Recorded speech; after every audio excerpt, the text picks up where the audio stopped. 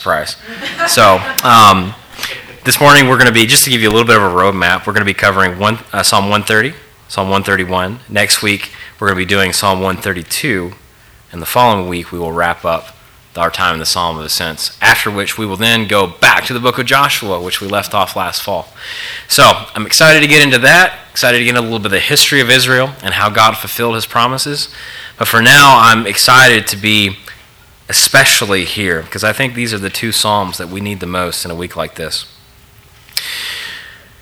Astonishing, unbelievable, tragic. These are the words that come to my mind as I look on the situation that's developed and is developing in Afghanistan over the past week and a half and even the past month. And in case you're unaware, in the wake of the pullout of American and coalition troops, the Taliban has begun reasserting their power, and in a matter of a few weeks, the Afghan government collapsed. It's a total leadership overhaul that's left the nation in the clutches of a brutal regime. Now, I was in 5th grade when 9/11 happened, and I remember that day significantly because I knew something had changed, and I knew that the trajectory of our generation was going to be different than I had thought. And then for the past 20 years, my generation has only ever known war. So I have a lot of complex feelings about what has been going on. In some ways it feels like a waste, somewhat it feels like it's a job unfinished, but among the greatest feeling that I have is a feeling of grief over the suffering that is coming out from our Christian brothers and sisters who are going through this as a result of something that was preventable. Now, I was particularly compelled this week by one article by a guy named Mark Morris, who recounts how he heard the news of what was happening while he was gathered with a group of Afghan pastors in a retreat in Memphis, Tennessee. So while these brothers were gathered together at this retreat, the initial reports of the takeover started coming out. And in this article, Mark tells about how they were singing "A Mighty Fortress is Our God," which is one of the songs that we have sung together this morning. And that as they were doing that, one of the Afghan brothers came up to him and whispered in his ear that Ashraf Ghani, which is Afghanistan's president, had just resigned and the Taliban was now in control. Even as they sang the verse together, "Let goods and kindred go, this mortal life also. The body they may kill, God's truth abideth still. His kingdom is forever." How good it is to know that the God who keeps track of the tears of his people and the cries of his people also promises to wipe those tears away. So as I hear these reports of brothers and sisters who are being drugged from their homes and murdered, and the peace that they are feeling, even as they are on the phone with their friends elsewhere, that it is good to hear Jesus say, even as we get those reports, even as we hear about the earthquake in Haiti, to hear him say that in the world you will have tribulation, but take heart, I have overcome the world. How do we take heart in the midst of suffering? How does lament fuel faith and hope remain even while the world crumbles in around us? It remains because of the sure hope of the gospel, a hope that is grounded in the love of God, which never fails and which will never pass away. The modern church, especially here in the West, has forgotten the art of lament. It has in large part forgotten what it means to wait on a package, let alone to wait on the Lord. So this morning, what I want to do is to reacquaint you with this vital part of our relationship with God. We live in a world that is broken, which still remains for a time under the influence of Satan. As Christ's people here on earth, we have this treasure in jars of clay to show that the surpassing power belongs to God and not to us. So we are afflicted in every way, but not crushed. We are perplexed, but not driven to despair. We are persecuted, but not forsaken. We are struck down, but not destroyed. We are always carrying in the body the death of Jesus, so that the life of Jesus may be manifested in our bodies. So in the minutes that we have together this morning, as we look at these two Psalms, my prayer is that God will not only give us the right heart to mourn and weep and to lament with those who are suffering, but that He'll also establish our hearts in the sure hope of eternal life that we have through faith in the work of Christ on our behalf. So let's begin by reading God's Word. If you would, please stand with me as we read these two beautiful Psalms, Psalm 130 and Psalm 131. A Song of Ascents. Out of the depths I cry to you, O Lord. O Lord, hear my voice. Let your ears be attentive to the voice of my pleas for mercy. If you, O Lord, should mark iniquities, O Lord, who could stand?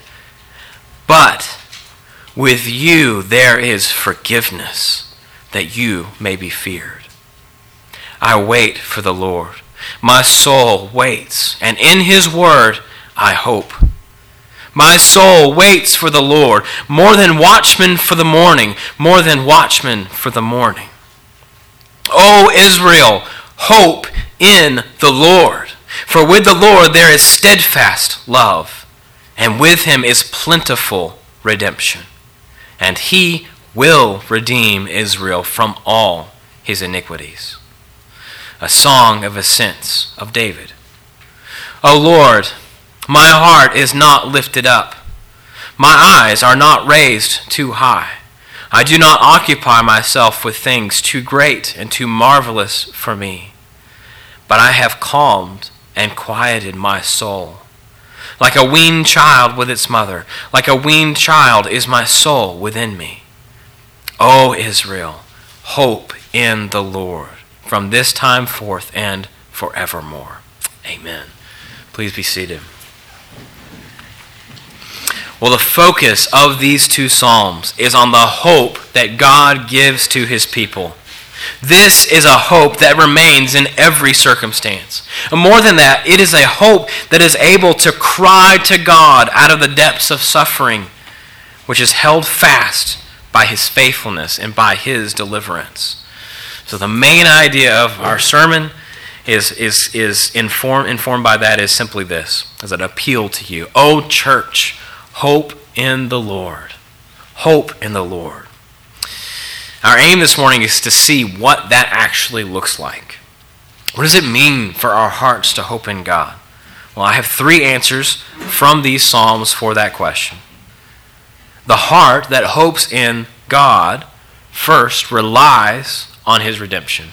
The heart that hopes in God relies on Him for His redemption. Second, it longs for Him with deepest affection. It longs for Him with deepest affection. And finally, it finds contentment in humility. It finds contentment in humility. Now, it is hard for me to think of Psalm 130 as anything less than the pinnacle of the songs of ascents. It rises like a mountain from the sea of distress to set us secure in the incredible promises of God to free us, to forgive us, and to redeem us from our sin. The psalmist begins in this song with a cry to God for help. Out of the depths I cry to you, O Lord, let your ears be attentive to the voice of my pleas for mercy. Now, these opening words sound quite similar to the words that Jonah prayed while he was in the belly of the fish. We see that it's a song that is a cry for deliverance, not so much as an appeal to God for justice, as we've seen in some of the other songs that we have considered in our time of the Songs of Ascents, but rather that it is a cry to God for mercy. It's a prayer to God that focuses on His forgiveness. Now, while we're not exactly told what the psalmist was going through when he composed this psalm, what the depths were that he cried from, we can all relate to his condition, can't we? The psalmist may have been in the midst of some very severe physical suffering, but the depths from which he cries really comes from his realization of his sinful condition. This psalm is an appeal to God to relieve not only the symptoms of suffering, but the source of it.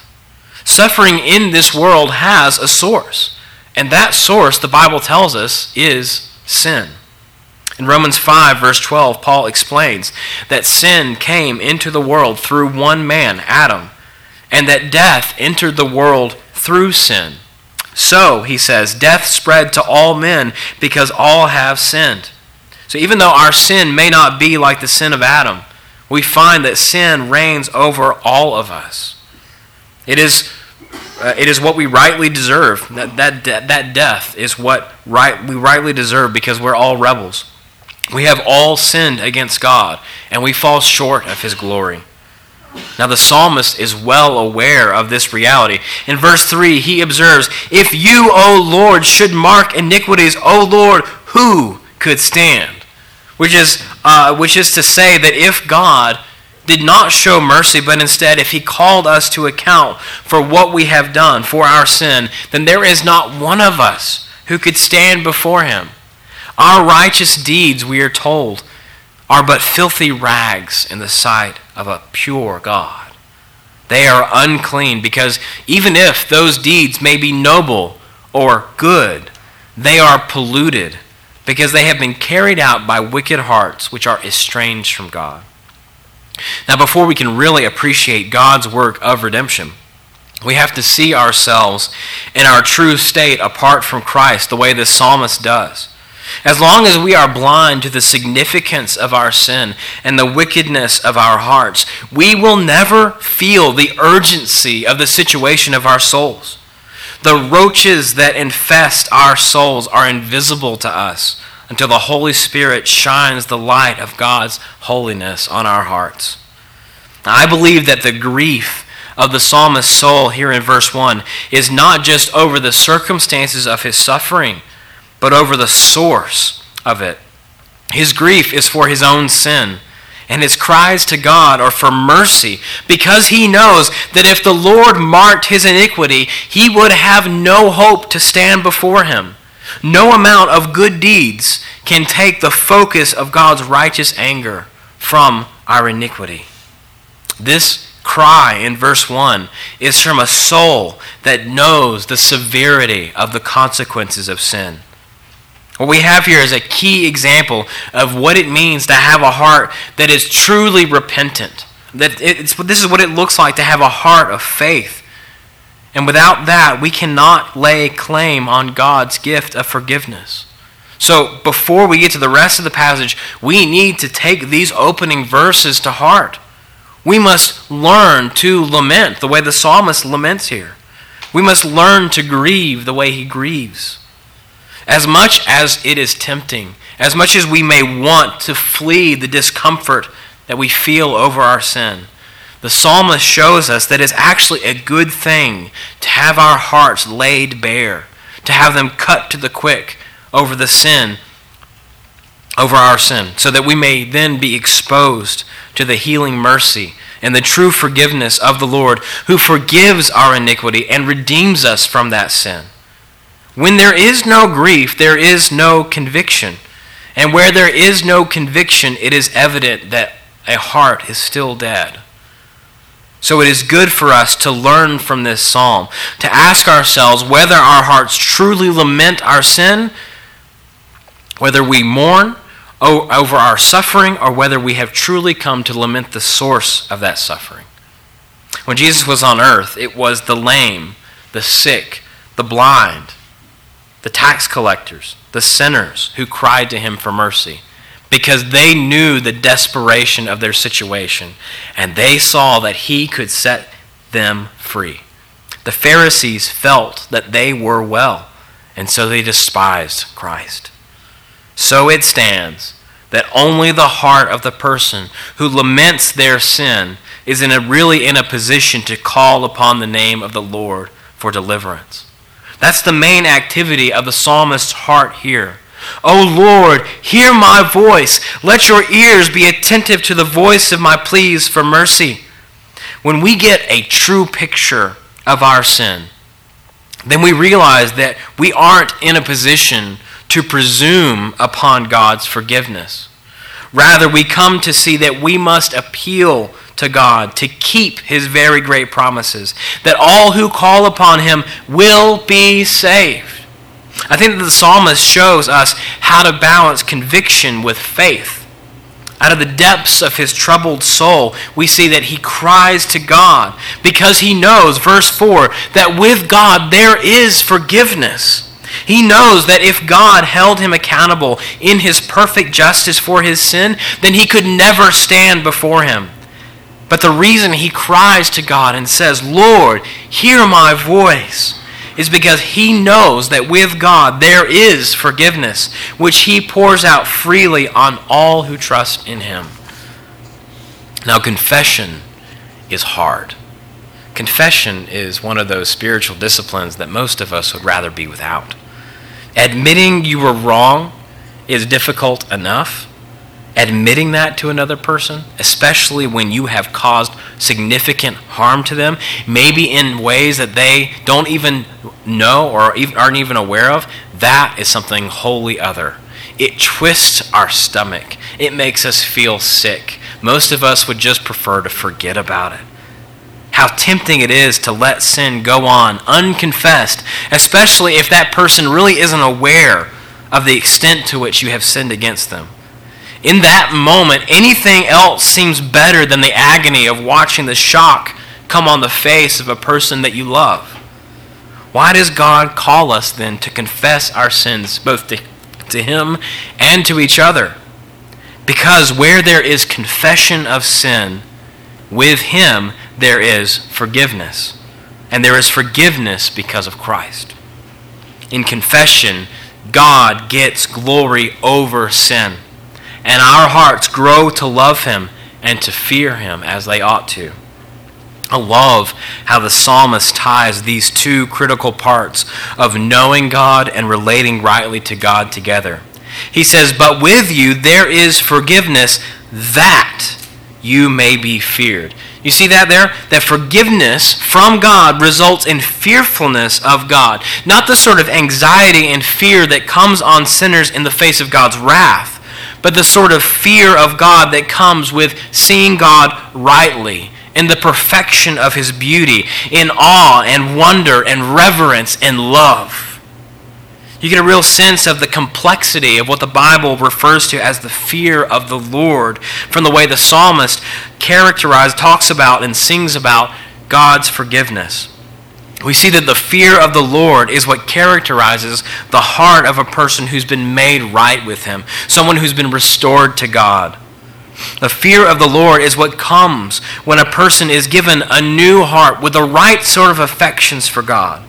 It's the way that a son or a daughter relates to a loving and good father, which leads them to want to listen and to want to obey and to want to please him, because they know that he loves them unconditionally and they want to do everything they can to honor him.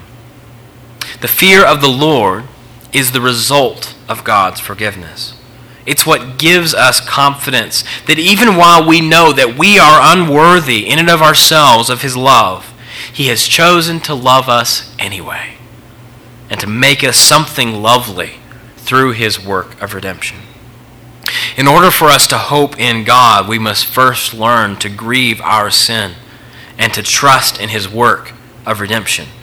This is the hope that remains with us in the midst of every circumstance, because we know that he is eager to hear the cries of those who trust him.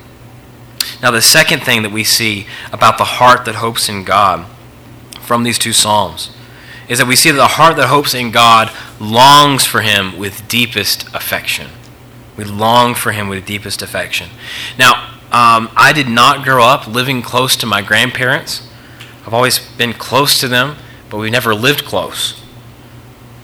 We would maybe see each other 4 or 5 times a year. And I remember how excited I would get when I knew they were coming to visit us. Their visits were the highlight of my year. So I remember how in the days leading up to their arrival, the hours seemed to drag on and drag on. It was like time would just slow down the closer that they got, especially if I was in school. It just made school agony.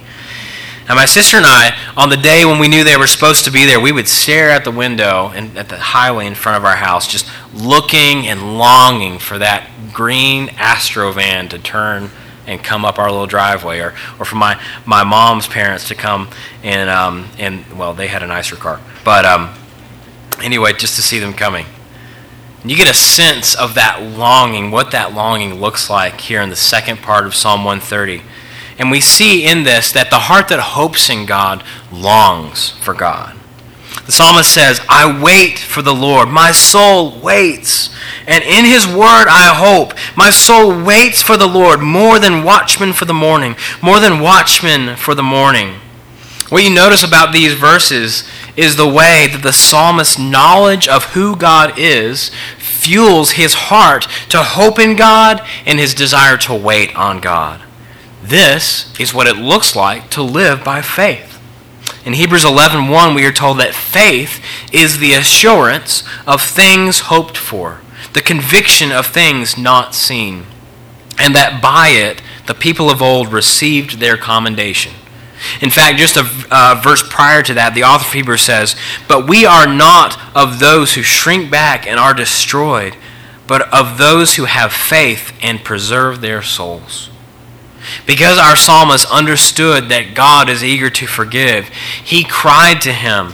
And because he trusted in what God had promised in his word about his deliverance, about his forgiveness, he says that his soul waited on the Lord.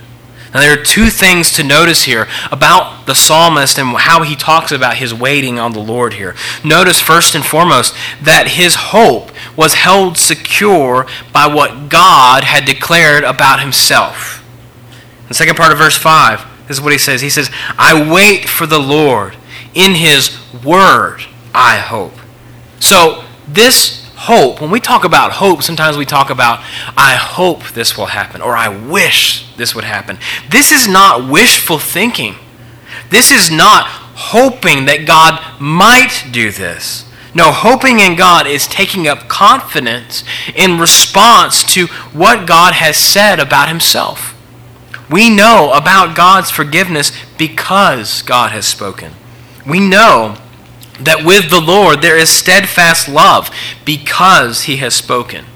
We know that with God there is plentiful redemption, that he has promised to redeem his people from their iniquities because he says so. So the psalmist says that he is taking up his hope in God's word. This is what makes the Bible such a fine and rare jewel. You can read lots of theological books, but there's something special about the Bible because it has authority as God's word that assures our soul and anchors our hope in truth.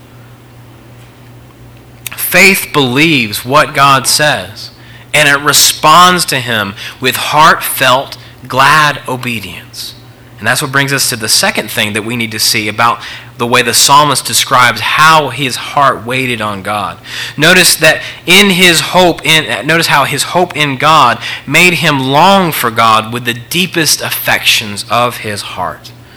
In verse 6 he says, my soul waits for the Lord more than watchmen for the morning.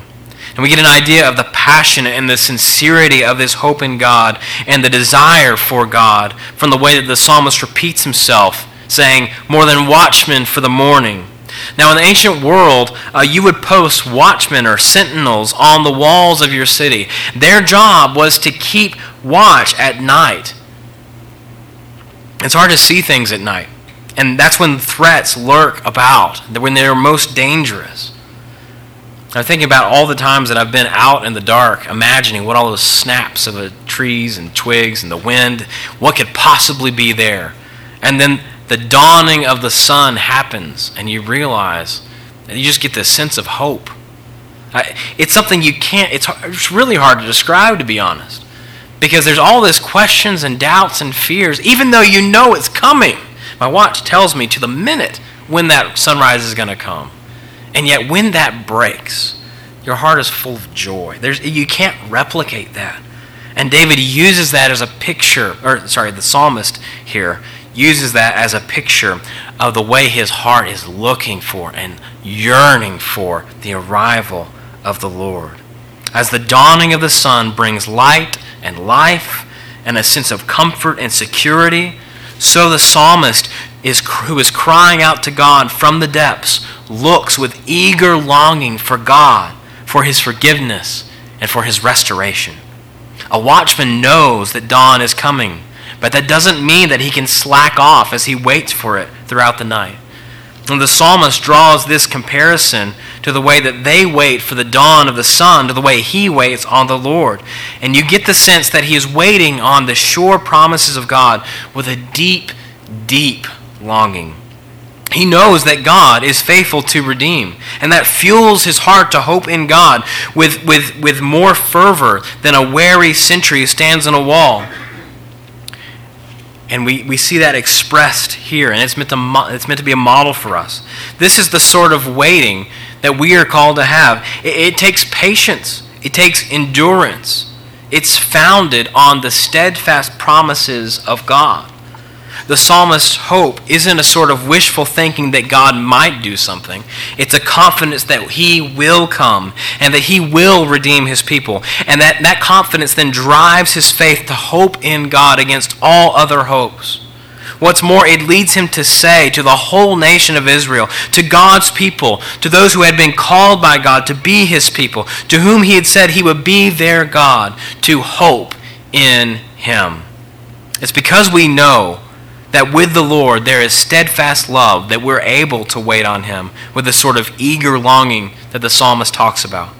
It's because we know that with him there is plentiful redemption from sin, that we're able to cease from our strivings and from trying to earn his favor, to trust wholly in him.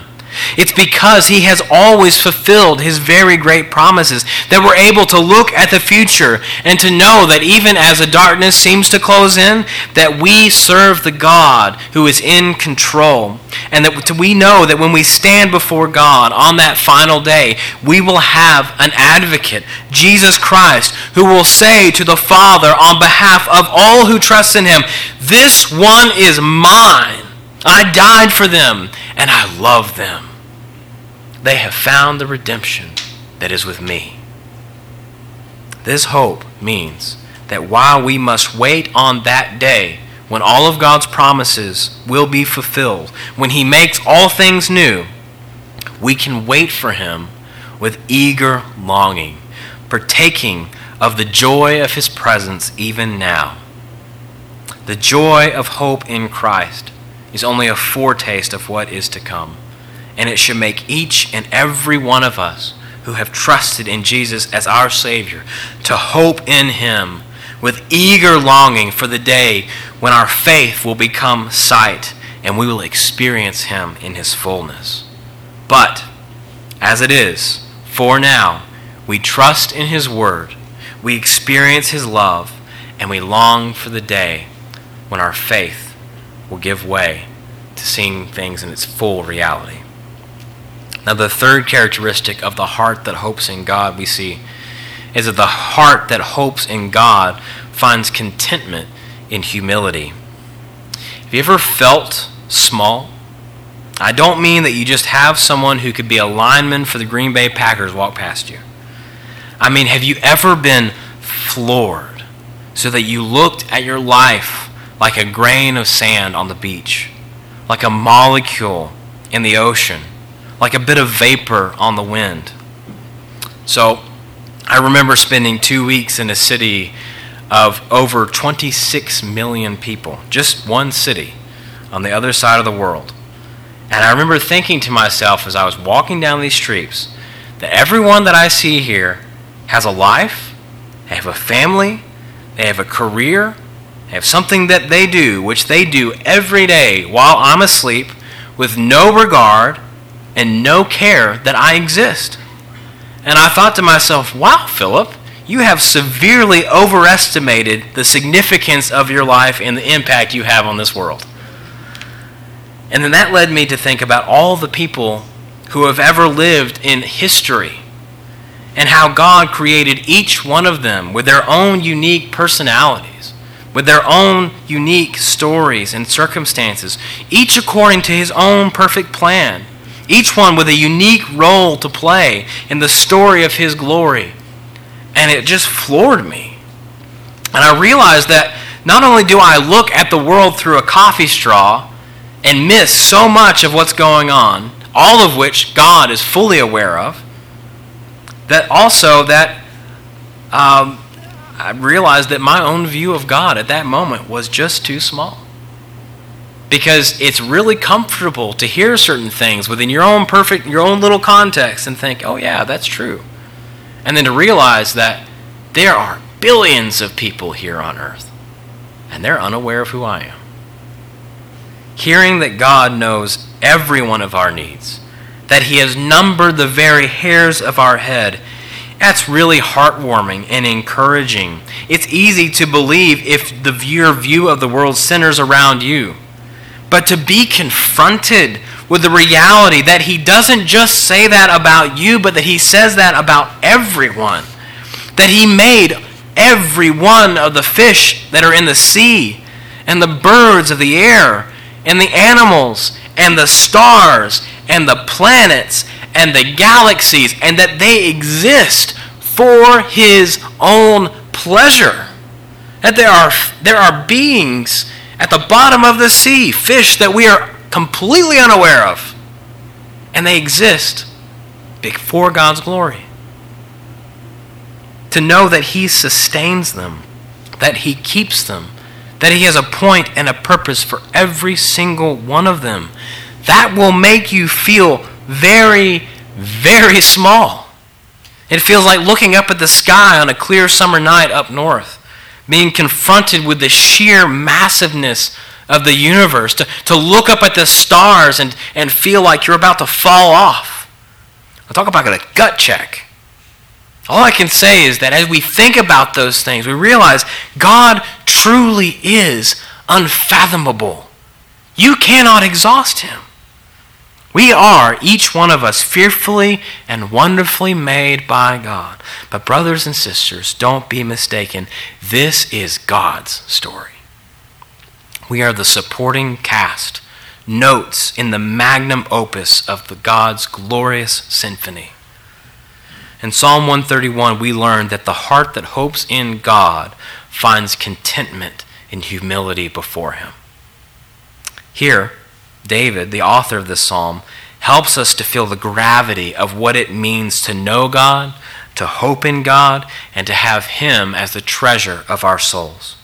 This is a psalm that is meant to equip us to fight the pride that is always lurking and seeking opportunity in our own hearts. He says, "O Lord, my heart is not lifted up.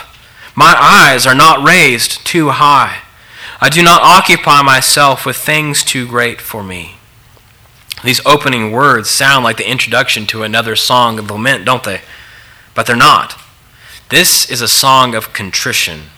This is a song that flows out of the heart of a person who is feeling their smallness. Our fallen nature has a way of always making us feel and think a little more highly of ourselves than we ought to. Just look at social media. Everyone has a platform to speak, whether they have earned that right or not. It's good for us here to follow David's example, to shut our mouths before God in the glory of his splendor, to join Job in the ashes with our hands over our mouth, confessing how at so many times I have uttered what I did not understand, things too wonderful for me, which I did not know. In verse 1 and 2 of Psalm 131, David speaks of 3 ways that he has taken steps to guard himself from pride in the presence of God. He says, "O Lord, my heart is not lifted up," which means that the desires and the affections of his heart were not too great in himself, that he had come to see his smallness. I don't think that David is saying he's depressed so much here, as he is saying that he has embraced humility that reaches to the very core of who he is. Furthermore, in the next line, he says, my eyes are not raised too high. David knew that God hates haughty eyes, so he had chosen to flee from pride with what he looked at. We see this attitude of humility coming out in the way that he speaks about what he pursues, about his aspirations, his thoughts, and his desires. He says, I do not occupy myself with things too great and too marvelous for me. In the place of these things, David says, but I have calmed and quieted my soul. Like a weaned child with its mother, like a weaned child is my soul within me. Now this is a very vivid description that I can relate to. When Rebecca is hungry, everybody knows about it. If the milk is not in her mouth in 10 seconds, it's like she screams like she's being murdered. She will root, if you hold her like this, she'll root around on your shoulder, frantically looking for milk. There is no secret whether she's hungry. She lets you know about it. It's all she can think about, and therefore it's all you can think about it too, because of the way she cries. David does not describe himself here as an infant that is frantically looking for milk. He says, I have calmed and quieted my soul like a weaned child with its mother. Like a weaned child is my soul within me. A weaned child still has needs. He still depends on his parents to feed him, but he's able to rest. He's able to be calm because he knows that his mother cares for him. He knows that he is not going to be forgotten, that he can trust his mother. And there is no comfort in the world to a child than the presence and the promise of his parents. A heart that hopes in God must humble itself before him. Humility is the seedbed of faith because faith trusts in the sufficiency of God's promises for us. It sees that God, our Creator, is the gracious lover of our souls, who calls us his bone-beloved children, who has provided redemption for us through his Son, who calls us to wait on him and renews us day to day, giving us everything we need. Jesus told his disciples, truly I say to you, whoever does not receive the kingdom of God like a child shall not enter it. It is the joy of every good parent to provide for their children what they need. God is a good Father who delights in pouring out his blessings and his mercy on sinners like you and me to the glory of his own beloved Son, Jesus Christ. This call to embrace humility has a direct bearing on how we live in light of God's promises. In Psalm 37, David instructs us, fret not yourselves because of evildoers. Be not envious of wrongdoers, for they will soon fade like the grass and wither like the green herb. Trust in the Lord and do good. Dwell in the land and befriend faithfulness. Delight yourself in the Lord, and he will give you the desires of your heart. In just a little while, the wicked will be no more. Though you look carefully at his place, he will not be there. But the meek shall inherit the land and delight themselves in abundant peace. What fitting words for our current situation. David concludes this psalm by extending this contentment in God to God's people, to Israel. He commands, O Israel, hope in the Lord from this time forth and forevermore. So the right response to the faithfulness of God, with whom is steadfast love and redemption that is plentiful, is to hope in him. And this is a hope that endures forever. So, church, hope in God. He is the Redeemer of sinners. His deliverance is sure. It is worthy of your hope. Embrace this humility like David and find contentment for your soul, so that whether you are in circumstances that are joyful, or whether you're in circumstances that are painful, you have a hope that endures. Praise God for how he's brought this together in the work of Christ. Let's pray.